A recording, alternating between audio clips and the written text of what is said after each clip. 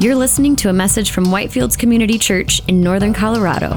For more information and audio content, visit us at whitefieldschurch.com. Amen. Could you please open with me in your Bibles to 1 Thessalonians, Paul's first letter to the Christians, the church in Thessalonica. If you're not sure where that is, God has given you a table of contents. Don't be ashamed to use it, just flip around until you get there. That's the other way to do it as well. So let's begin this morning by reading our text, which comes from 1 Thessalonians chapter 2, verses 1 through 12. For you yourselves know, brothers, that our coming to you was not in vain. For though we had already suffered and been shamefully treated at Philippi, as you know, we had boldness in our God to declare to you the gospel of God in the midst of much conflict. For our appeal does not spring from error or impurity or any attempt to deceive, but just as we have been approved by God to be entrusted with the gospel, so we speak, not to please men, but to please God who tests our hearts. For we never came with words of flattery, as you know, nor with a pretext for greed. God is our witness. Nor did we seek glory from people, whether from you or others, though we could have made demands as apostles of Christ. But we were gentle among you, like a nursing mother taking care of her own children. So being affectionately desirous of you, we were ready to share with you not only the gospel of God, but also our own selves, because you had become very dear to us. For you remember, brothers, our labor and toil. We worked night and day that we might not be a burden to any of you while we proclaimed to you the gospel of God. You are witnesses, and God also, how holy and righteous and blameless was our conduct toward you believers. For you know how, like a father with his children, we exhorted you and encouraged you and charged you to walk in a manner worthy of God, who calls you into his own kingdom and glory. This is God's word. Let's pray. Lord, thank you for your word, and we ask this morning as we consider it, as we go through these verses, Lord, that you would speak to us, Lord, that your spirit would enlighten our hearts and our minds to understand these things. And Lord, help us not just remain at the place of understanding. Help us respond to these things. Lord, help us to put them into action in our lives, so we might not just be hearers of the word, but that we might be doers also. Lord, would you use this time and these words to build us up in our most holy faith and to send us out in your name. We pray in Jesus' name. Amen. You know, the word imitation is usually used in a negative sense, right? It tends to bring up negative images in our mind or negative connotations. For example, imitation cheese is not as good as actual cheese. An imitation iPhone is never as good as an actual iPhone. When I was growing up, one of the biggest insults you could call somebody was to call them a poser, right? Which meant that they were a fake, they were a fraud, they were a phony, they were not original, they were just copying. It meant all of those things. But the truth is, if we really get down to it, as much as we like to think that we're original, all of us are imitators. Everybody's imitating something and somebody. As original as I might think I am, the way that I dress, the way that I talk, the way that you live, right? As original as we think we are, it's always the result of us learning and observing and imitating. We're shaped by our communities and by our surroundings, whether we like it or not. See, imitation is how all of us learn from the time that we're small children as we grow up. And so when it comes to imitating people, imitation can be a very good thing or a very bad thing, depending on who you are imitating and what you're imitating. On the one hand, we often say that imitation is the highest form of flattery. You imitate people who you look up to because you want to be like them. You respect them or you like something about them, so you imitate it and you model yourself after them. And since everybody imitates, whether we like it or not, we all imitate on some level, the big question is this: who are you imitating and what are you imitating? In the book of Acts, we read the story of the early days of Christianity, right after Jesus' death and resurrection and ascension into heaven, and he sent out his disciples into the world to spread the news about what he had done. And it tells us the amazing story there in the book of Acts of how Christianity spread and flourished throughout the world. And one of the things it tells us is that originally the followers of Jesus weren't called Christians. They called themselves the Way, or followers of the Way. And maybe that was because Jesus referred to himself as the way, the truth, and the life. Maybe it was because it implied that they were walking in the way of Jesus, following a certain path. But we read that it was in the city of Antioch that people first began calling the Christian believers Christians. And the word Christian, originally it meant little Christ or imitation Jesus, right? It was originally meant as an insult. It was a form of mockery, right? Where they would make fun of people who were following Jesus. They would insinuate that they were kind of playing Jesus or, playing pretend and acting like Jesus. But when these early Christians heard that insult, they weren't offended by it. They were flattered. They were like, really? You would look at us and associate us with Jesus? That is the highest praise we could ever receive. They're like, that's exactly who we are. That's exactly what we're trying to do. We're trying to copy Jesus and just imitate him. And sure, of course, we're not as good at it as he is. Those are big shoes to fill. But if we could even just be a fraction of what he is, we would be over the moon. And so these Christians in Antioch, they embraced this insult. They owned it. And they said, that's exactly who we are, imitators of Jesus. And as Christianity spread, missionaries began to take the good news about Jesus to different parts of the world. And this was a big part of what they did and what they taught. They would come in and they would tell the gospel, the good news of who Jesus is and what he has done. And then they would begin teaching the believers how to imitate Jesus by living out the same love, the same forgiveness, the same redemptive work that Jesus had done in their lives. Essentially, what it means to be a disciple is imitation. Imitation is at the heart of discipleship. Not only is imitation the highest form of flattery, but you could even say that imitation is the sincerest form of discipleship. To be a disciple of Jesus is to imitate Jesus in your actions, in your attitudes, in your priorities. And so how do we do that? Well, in this chapter, in the first 12 verses of chapter 2 of 1 Thessalonians, there are three things that we're going to see that relate to imitation and discipleship. And here's what those three things are. Number one, we've been entrusted with the gospel. So entrusted with the gospel. Number two, we're going to see a life worth imitating, what that looks like, what those things are that we should imitate. And finally, we're going to see motivation for imitation, the motivation for imitation. So let's talk about this first point, entrusted with the gospel. Let me give you a little bit of context to set this up, because as we've been studying through this book, right, we're picking up, it's like playing golf, right? We just kind of pick up where we left off last week. So some context will help. Last Sunday, we began this new series in which we're studying verse by verse through Paul's letters, his two letters to the Christians in the city of Thessalonica. Paul had come to this city on his second missionary journey. And Thessalonica was one of the most important cities of the world at that time. It sat on a very important trade route, the Via Egnatia. And so when they came here, they intended, because this is such an important key city strategically, they intended that they were going to stay here for a long time.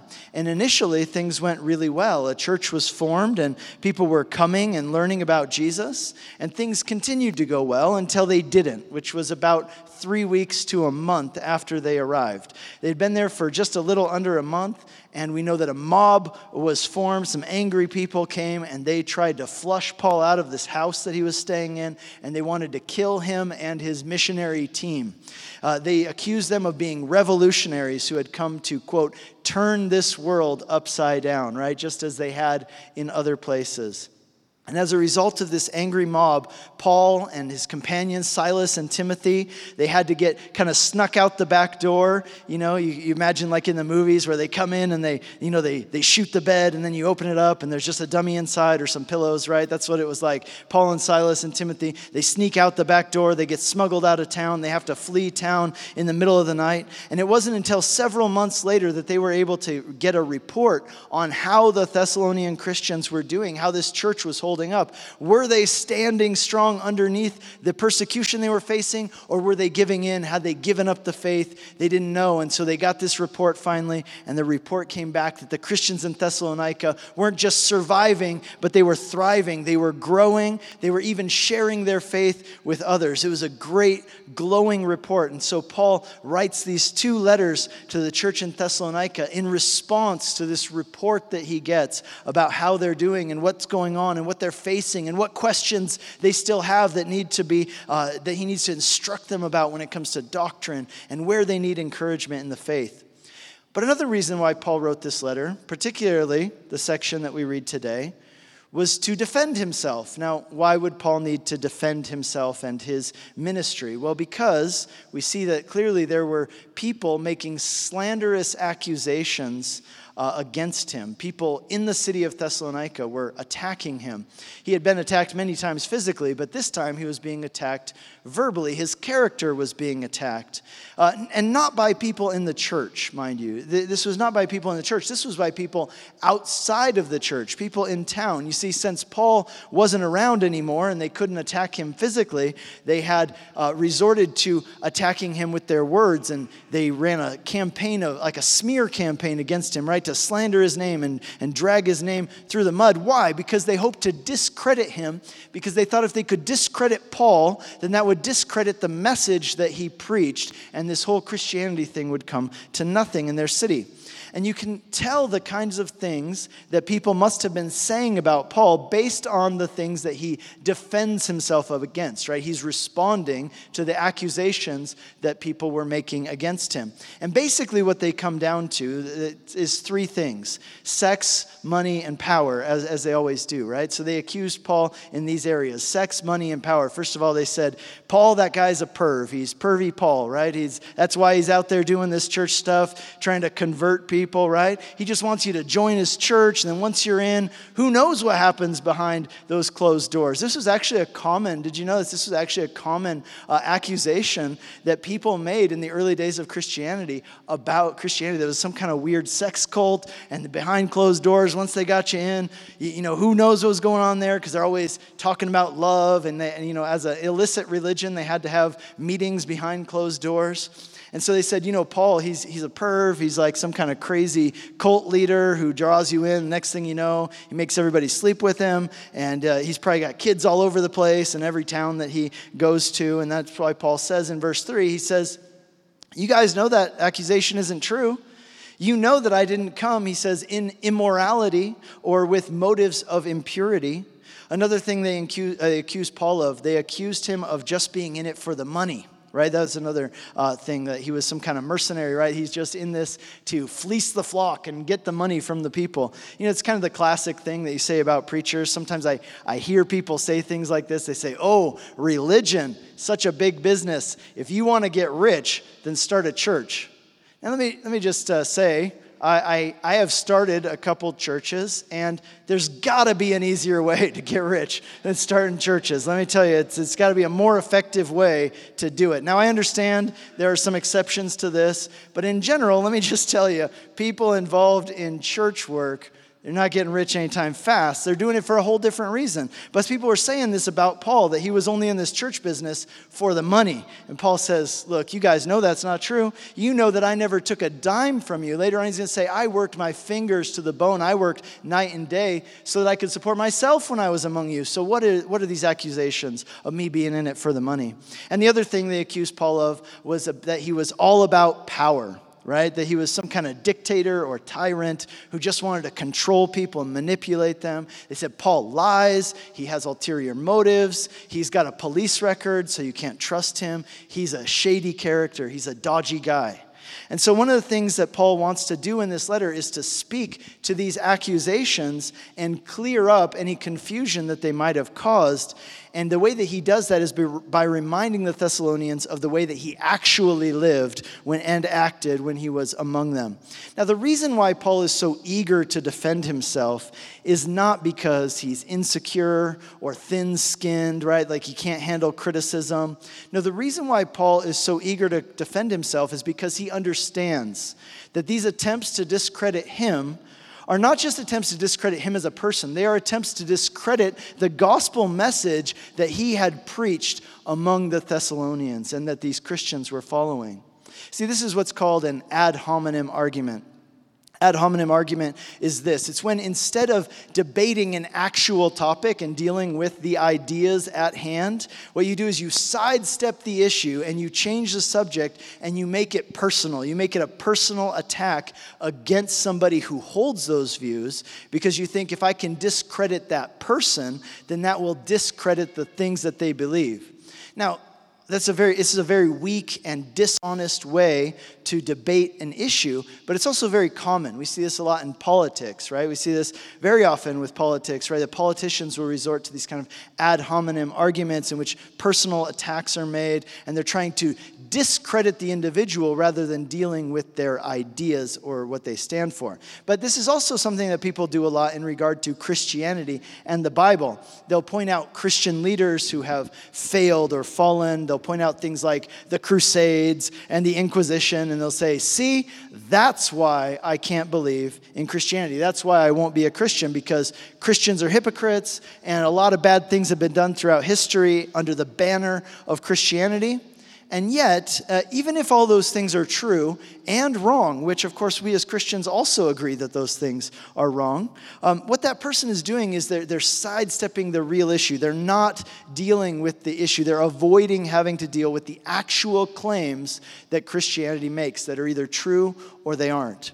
So this kind of ad hominem argument is a weak, it's a dishonest way to debate an issue, but it's also very effective when it comes to swaying public opinion. And that's what people were trying to do in Thessalonica. And so Paul is eager to defend himself, not because he's so offended by these people saying these things about him, but because he doesn't want these people to succeed in discrediting the gospel by saying these things about him. Now, this is because Paul understood, as he says in verse 4, he understood that he had been entrusted with something. He had been entrusted by God with the message of the gospel.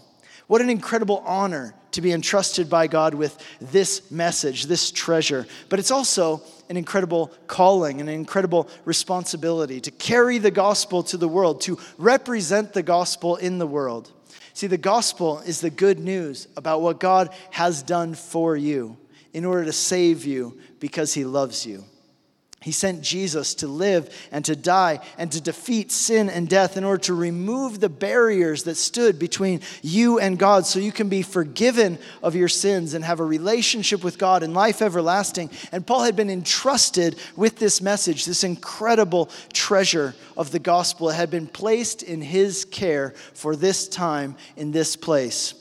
And so when Paul heard that these people in Thessalonica were saying these things about him, he wanted to write immediately and say, hey, I need to refute these claims. Why? Because I do not want these people to succeed in bringing the gospel into question or bringing the gospel into disrepute. The gospel message, you could think of it like a baton in a relay race. You ever watched or participated in a relay race, right? Somebody hands off the baton, somebody else takes the baton, they run with it, and when their run is done, they hand it off to the next person who takes it and runs with it. And in a way, every generation since Jesus has been handed this baton of the gospel and charged with taking it and running with it and being faithful with it. And guys, let me just remind you, now is our turn. That baton has been handed to us, right? It's been given to us. And what a great privilege that is, but also what a great calling and what a great responsibility. Just like Paul, we have been entrusted with the gospel for this time and for this place. And the question is, what will we do with it? How will we steward it well? Will we be faithful to share it, to spread it? Will we represent it well? See, here's the deal. Paul cared about his reputation because he knew that his reputation could either help or hurt the cause of the gospel. Let me say that again. Paul cared about his reputation because he knew that his reputation could either hurt or help the cause of the gospel. And guys, do you know that that's true of you as well? Do you know that your reputation matters? Why? Because you have been entrusted. If you're a believer, you've been entrusted with the gospel. And therefore, your reputation, your character, your integrity, or lack thereof can either help or hinder this cause, this mission of the gospel. So Paul the apostle, he actually did something which might be considered audacious. You know what he did? He came and he said, he didn't just say follow Jesus and imitate Jesus. He took it one step further and he said, you know what? Yes, follow Jesus, but you know what else? Imitate me as I imitate Christ. Imitate me as I imitate Jesus. Follow me as I follow Christ. In other words, Paul put himself forward as a role model that people could follow. Paul didn't just say, don't look at me, look at Jesus. No, he said, yes, look at Jesus, and you can also look at my life. Why? Because the power of Jesus is at work in my life. It is real in my life. Paul was comfortable with the idea of other people following his example. And that's a very worthy goal for any Christian to have. What was the example that Paul lived out? Well, we're going to look at that next, our next point. But before we move on, let me just close out this thought by saying this. Friends, the gospel is for you, but it's not only for you. Right? The gospel is for you, but it's not only for you. Jesus died for you, but he didn't die only for you. Well, what it means to be a Christian, it means to be a person who is both called in and called out. Called in and called out. To be a Christian means that God has called you in to a relationship with him. And whenever God calls you in, he also calls you out, right? It means that you're also called out by God to be part of his mission in the world. God calls us in, but he never calls us in without also calling us out. So to be a Christian is to be somebody who has been entrusted with the gospel, not just for your own sake, but for the sake of others. So if we have been entrusted with the gospel, which we have, what are we going to do with it? What are we going to do with it? How will the knowledge of that calling change the way that we live? That's the question. Now let's talk about a life worth imitating. Here in these verses, Paul speaks about 3 areas of his life that are worthy of imitation. 3 areas of his life that are worthy of imitation. Here's what those areas are. Number 1, his priorities. Number 2, his actions. And number 3, his motives. So his priorities, his actions, and his motives. Let's talk about his priorities. Paul understood that his life was not primarily about himself, but it was about God. Life is not primarily about me, it's about God. That's the priority that Paul had. Paul says in verse 1, "For you yourselves know, brothers, that our coming to you was not in vain." The NIRV translation puts it this way, "Our coming to you was not a failure." Another translation says this, "When we came to you, we were not wasting our time." Now, why would Paul say that? Well, obviously, there were some people who would look at Paul's time in Thessalonica, his ministry there, and they would say, that was a failure. That was in vain. That was a waste of time. Why? Well, because Paul clearly and obviously intended to stay in Thessalonica a lot longer than he did. He had to leave prematurely. He clearly intended to stay there more than just 3 weekends, right? But things did not go the way that Paul planned. And anytime something in your life doesn't go the way you planned, it can feel like a failure. It can feel as if all of your hard work was in vain, that everything you poured your time and energy and heart into was just a waste of time. But Paul says, no way.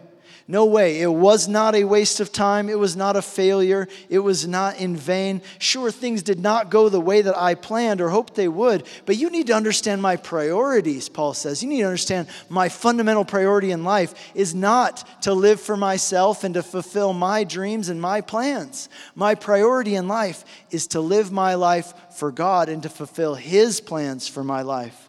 Notice what he says in verse 2. Though we had already suffered and been shamefully treated in Philippi and been, as you know, we had boldness in our God to declare to you the gospel of God in the midst of much conflict. Paul's like, hey, look, if I wanted a quiet job, like I'd get a job in a cubicle like doing data entry, right? Then I'd have a quiet life. But obviously I didn't sign up for that. If I wanted to be popular, then I'd get a job selling ice cream. But clearly, that's not why I'm doing this, right? Obviously, there's something driving Paul that would cause him to go from town to town, city to city, everywhere he goes, getting beat up, then going to the next city and getting beat up there. It's like that old cartoon, Pinky and the Brain, right? Every day, right? The one mouse, Pinky, asks the brain, he says, what are we going to do today, Brain? And Brain says, the same thing we do every day. We're going to try to take over the world. But with Paul and Timothy and Silas, it was different. It was like, what are we going to do today? Well, the same thing we do every day. Preach the gospel, and then we'll get beat up. And then when they finally chase us out of town, we'll go to the next town, and then we'll preach the gospel there, and then those guys will beat us up, right? The people who had opposed Paul, they clearly thought that they had succeeded in making his time in Thessalonica a failure. And Paul says, no way. It wasn't a failure. Look at verse 4. He said, our goal is not to please man, but to please God. See, what Paul's saying is our priority. My priority is one thing, to be faithful to do what God has called me to do. All the rest of the stuff, that's up to him. My priority is to be faithful to do what he's called me to do. Paul understood that life is not primarily about himself, but about God. Paul realized that his life belonged to God, both by virtue of his creation and by virtue of his redemption. In other words, he understood that he had been made for God and he had been saved for God, right? Paul understood that God was not in the world to serve his purposes. He was in the world to serve God's purposes. And we oftentimes get that mixed up in our minds, and it really can cause disastrous things in our lives, right? Sometimes we think about God as if he's our waiter or our servant or our assistant, right? Somebody whose job it is to help us accomplish our plans and goals in life. That God exists to make sure that we prosper and we're fulfilled and we get all the stuff that we want. And we get things backwards when we do that. See, Paul knew differently. Paul knew that God was not his co-pilot. He understood that God was his captain. Paul understood that he existed to serve God. God did not exist to serve him. And again, when we get mixed up about that, it causes problems in our lives. I challenge you to ask yourself this question. You ready? Here's the question. Do you worship God primarily because you find him useful, or do you worship God because you find him beautiful? Do you look at God and see him as useful to you, or do you look at God and worship him because you find him beautiful to you? There's a really big difference depending on how you answer that question. It will affect the way that you live in a major way. You see, if you pursue God only because you consider him useful to you, then what about when he isn't useful to you? Right? What are you going to do when your plans differ from God's plans? See, when that happens, a lot of times people will react by feeling as if God has betrayed them or let them down, or God didn't hold up his end of the bargain because they didn't get what they wanted. And sometimes people will respond to that and they'll say, God, if you won't give me what I want, then what do I need you for anyway, right? Like I don't need you in my life anyway then if you're not going to give me what I want. And they get mad at God. Right? The other thing that happens when we put ourselves in the center of the universe, in our own universe, right? Not only do we treat God in this way as if he exists to serve us, but we inevitably will treat other people that way. We'll treat other people as if they exist to serve us. We'll use them. Rather than serving them for their own good, we'll use them for our good. And if you do that, let me just tell you this, if you do that, if you put yourself in the center of your own universe, if you make your life so much about yourself, you know what will happen? You will choke on yourself. You will suffocate on yourself. Your life will shrink and become very small and increasingly insignificant. Because here's the thing, whether you realize it or not, you were made by God and you were made for God. And it's only when you get that priority straight that he doesn't exist for you, but your life, you exist for him. It's then that you will find joy and peace, that joy and peace in life that you desire. See, the irony of the self-centered life is that the more that you focus on yourself, the more you focus on what do I need to be happy, the more miserable you will be. See, we all tend to think that it'll work opposite, right? We have all these platitudes and sayings like, hey, what I need in order to be happy is I need other people to take care of me. What I need in order to be happy is to focus more on myself and my needs. Guys, that is a surefire recipe for misery and solitude. Proverbs 11, verse 25, I love what it says. It says, a generous person will prosper, and whoever refreshes others will themselves be refreshed. In the Gospel of John, chapter 17, Jesus is praying over his disciples at the end of the Last Supper before he goes off to the Garden of Gethsemane. And in that prayer, he says this. He says, Father, I have so much joy. You've given me a mission, and I have accomplished that mission, and I have so much joy. And he said, I want my disciples to also have my joy fulfilled in them. And then what he says is incredible. He says, so, in order that they might have my joy, I'm giving them my mission. The same mission you sent me on, now I send them. In other words, because I want them to have joy, I am giving them a mission, my mission. What Jesus is saying is that the secret to true and lasting joy is not living a comfortable, pampered life. No, the key to joy is having a mission The key to joy is pouring your life out for something that is bigger than yourself, something that really matters beyond yourself. The key to joy is fulfilling God's purpose for your life. See, the first thing that Paul tells us about his life, that he wants us to imitate, is his priorities. He tells us that he exists for God, not the other way around. And having that priority shapes the way he defines his goals. It shapes the way he thinks about his circumstances, especially when things don't go according to plan. The next thing Paul talks about are his actions. In verse 7, he says, "We were gentle among you, like a nursing mother taking care of her own children." A nursing mother has to be one of the most selfless creatures in the entire world, right? They serve that baby day and night, getting up in the middle of the night. The only thing that baby gives them in return is dirty diapers, and they keep on serving, right? And Paul is saying, you guys remember our actions? You know what we were like? We were like a nursing mother. We were selfless. We gave and gave and gave and asked nothing in return. He says in verse 8, "We loved you so much, we didn't just give you the gospel, we gave you our very selves. We gave you our lives." Verse 9, he says, "You remember, brothers, our labor. You remember our toil. We worked night and day so we might not be a burden to you while we proclaim to you the gospel of God." See, Paul worked while he was there in Thessalonica, probably in his trade as a tent maker.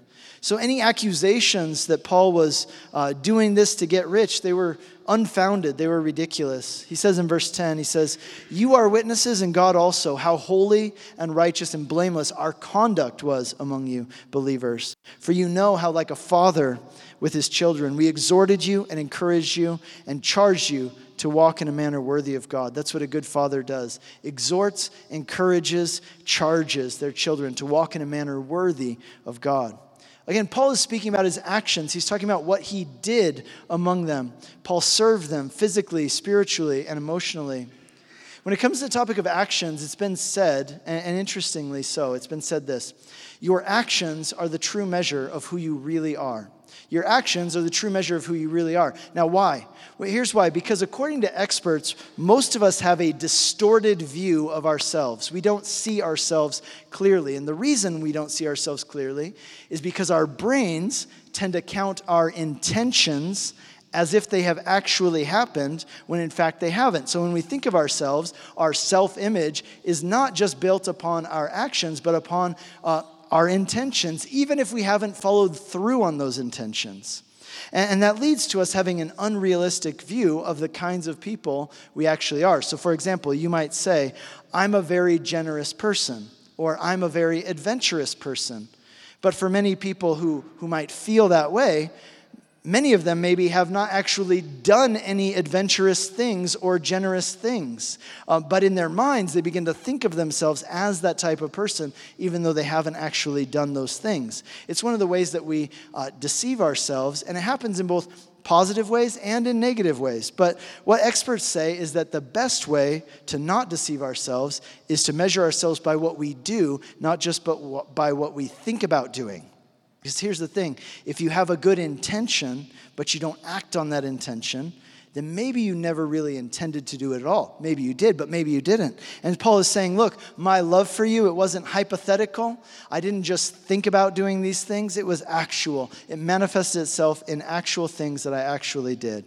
In 1 John chapter 3, verse 18, John tells us, "Little children, let us not love in talk or in word or in talk, but in deed and in truth." That's the same idea. He's saying, let us not just talk about loving, let us not just talk about being loving, but let us actually do these things in real actions. And that brings us to the third point, which is his motives. The third thing he wanted to be imitated was his motives. Paul understood that it's not just what you do that matters to God, but also why you do what you do that also matters to God. And it's possible to do good things even from a twisted motive.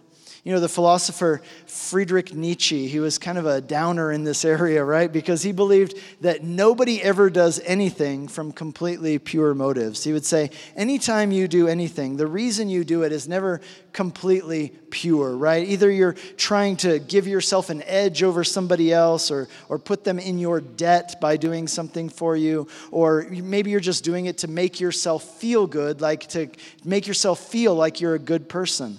And the people in Thessalonica were obviously questioning Paul's motives. And they're saying there must be some real reason he's doing this. And Paul says, no, that's not the case. In verse 3, he says, our appeal doesn't spring from error or impurity or any attempt to deceive. Verse 5, he says, we weren't motivated by greed. Verse 6, he says, we didn't do it for glory or popularity. So what was Paul's motivation?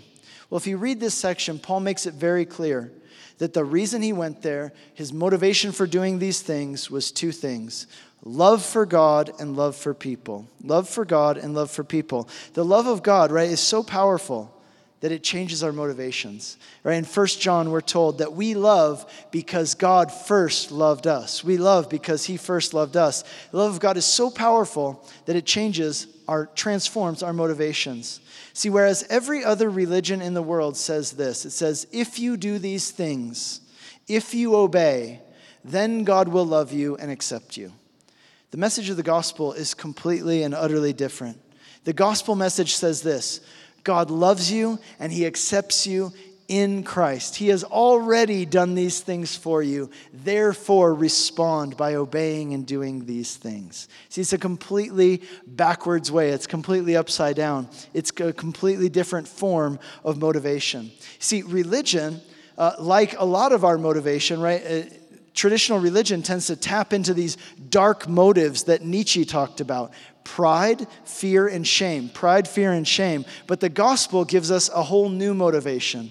See, in the gospel, we're not motivated by pride. When you motivate by pride, it's when you tell people, hey, you're better than this, or hey, you're better than those people who do these kinds of things. But in the gospel, we're not motivated by any sense of superiority over other people. Just the opposite. The gospel humbles us. It tells us that we're sinners who have fallen short of God's glory. Therefore, we have no right to look down on anybody else or consider ourselves better than them. So the gospel doesn't motivate with pride. It also doesn't motivate with fear, because it tells us that perfect love, the love of God that he has towards us, casts out all fear.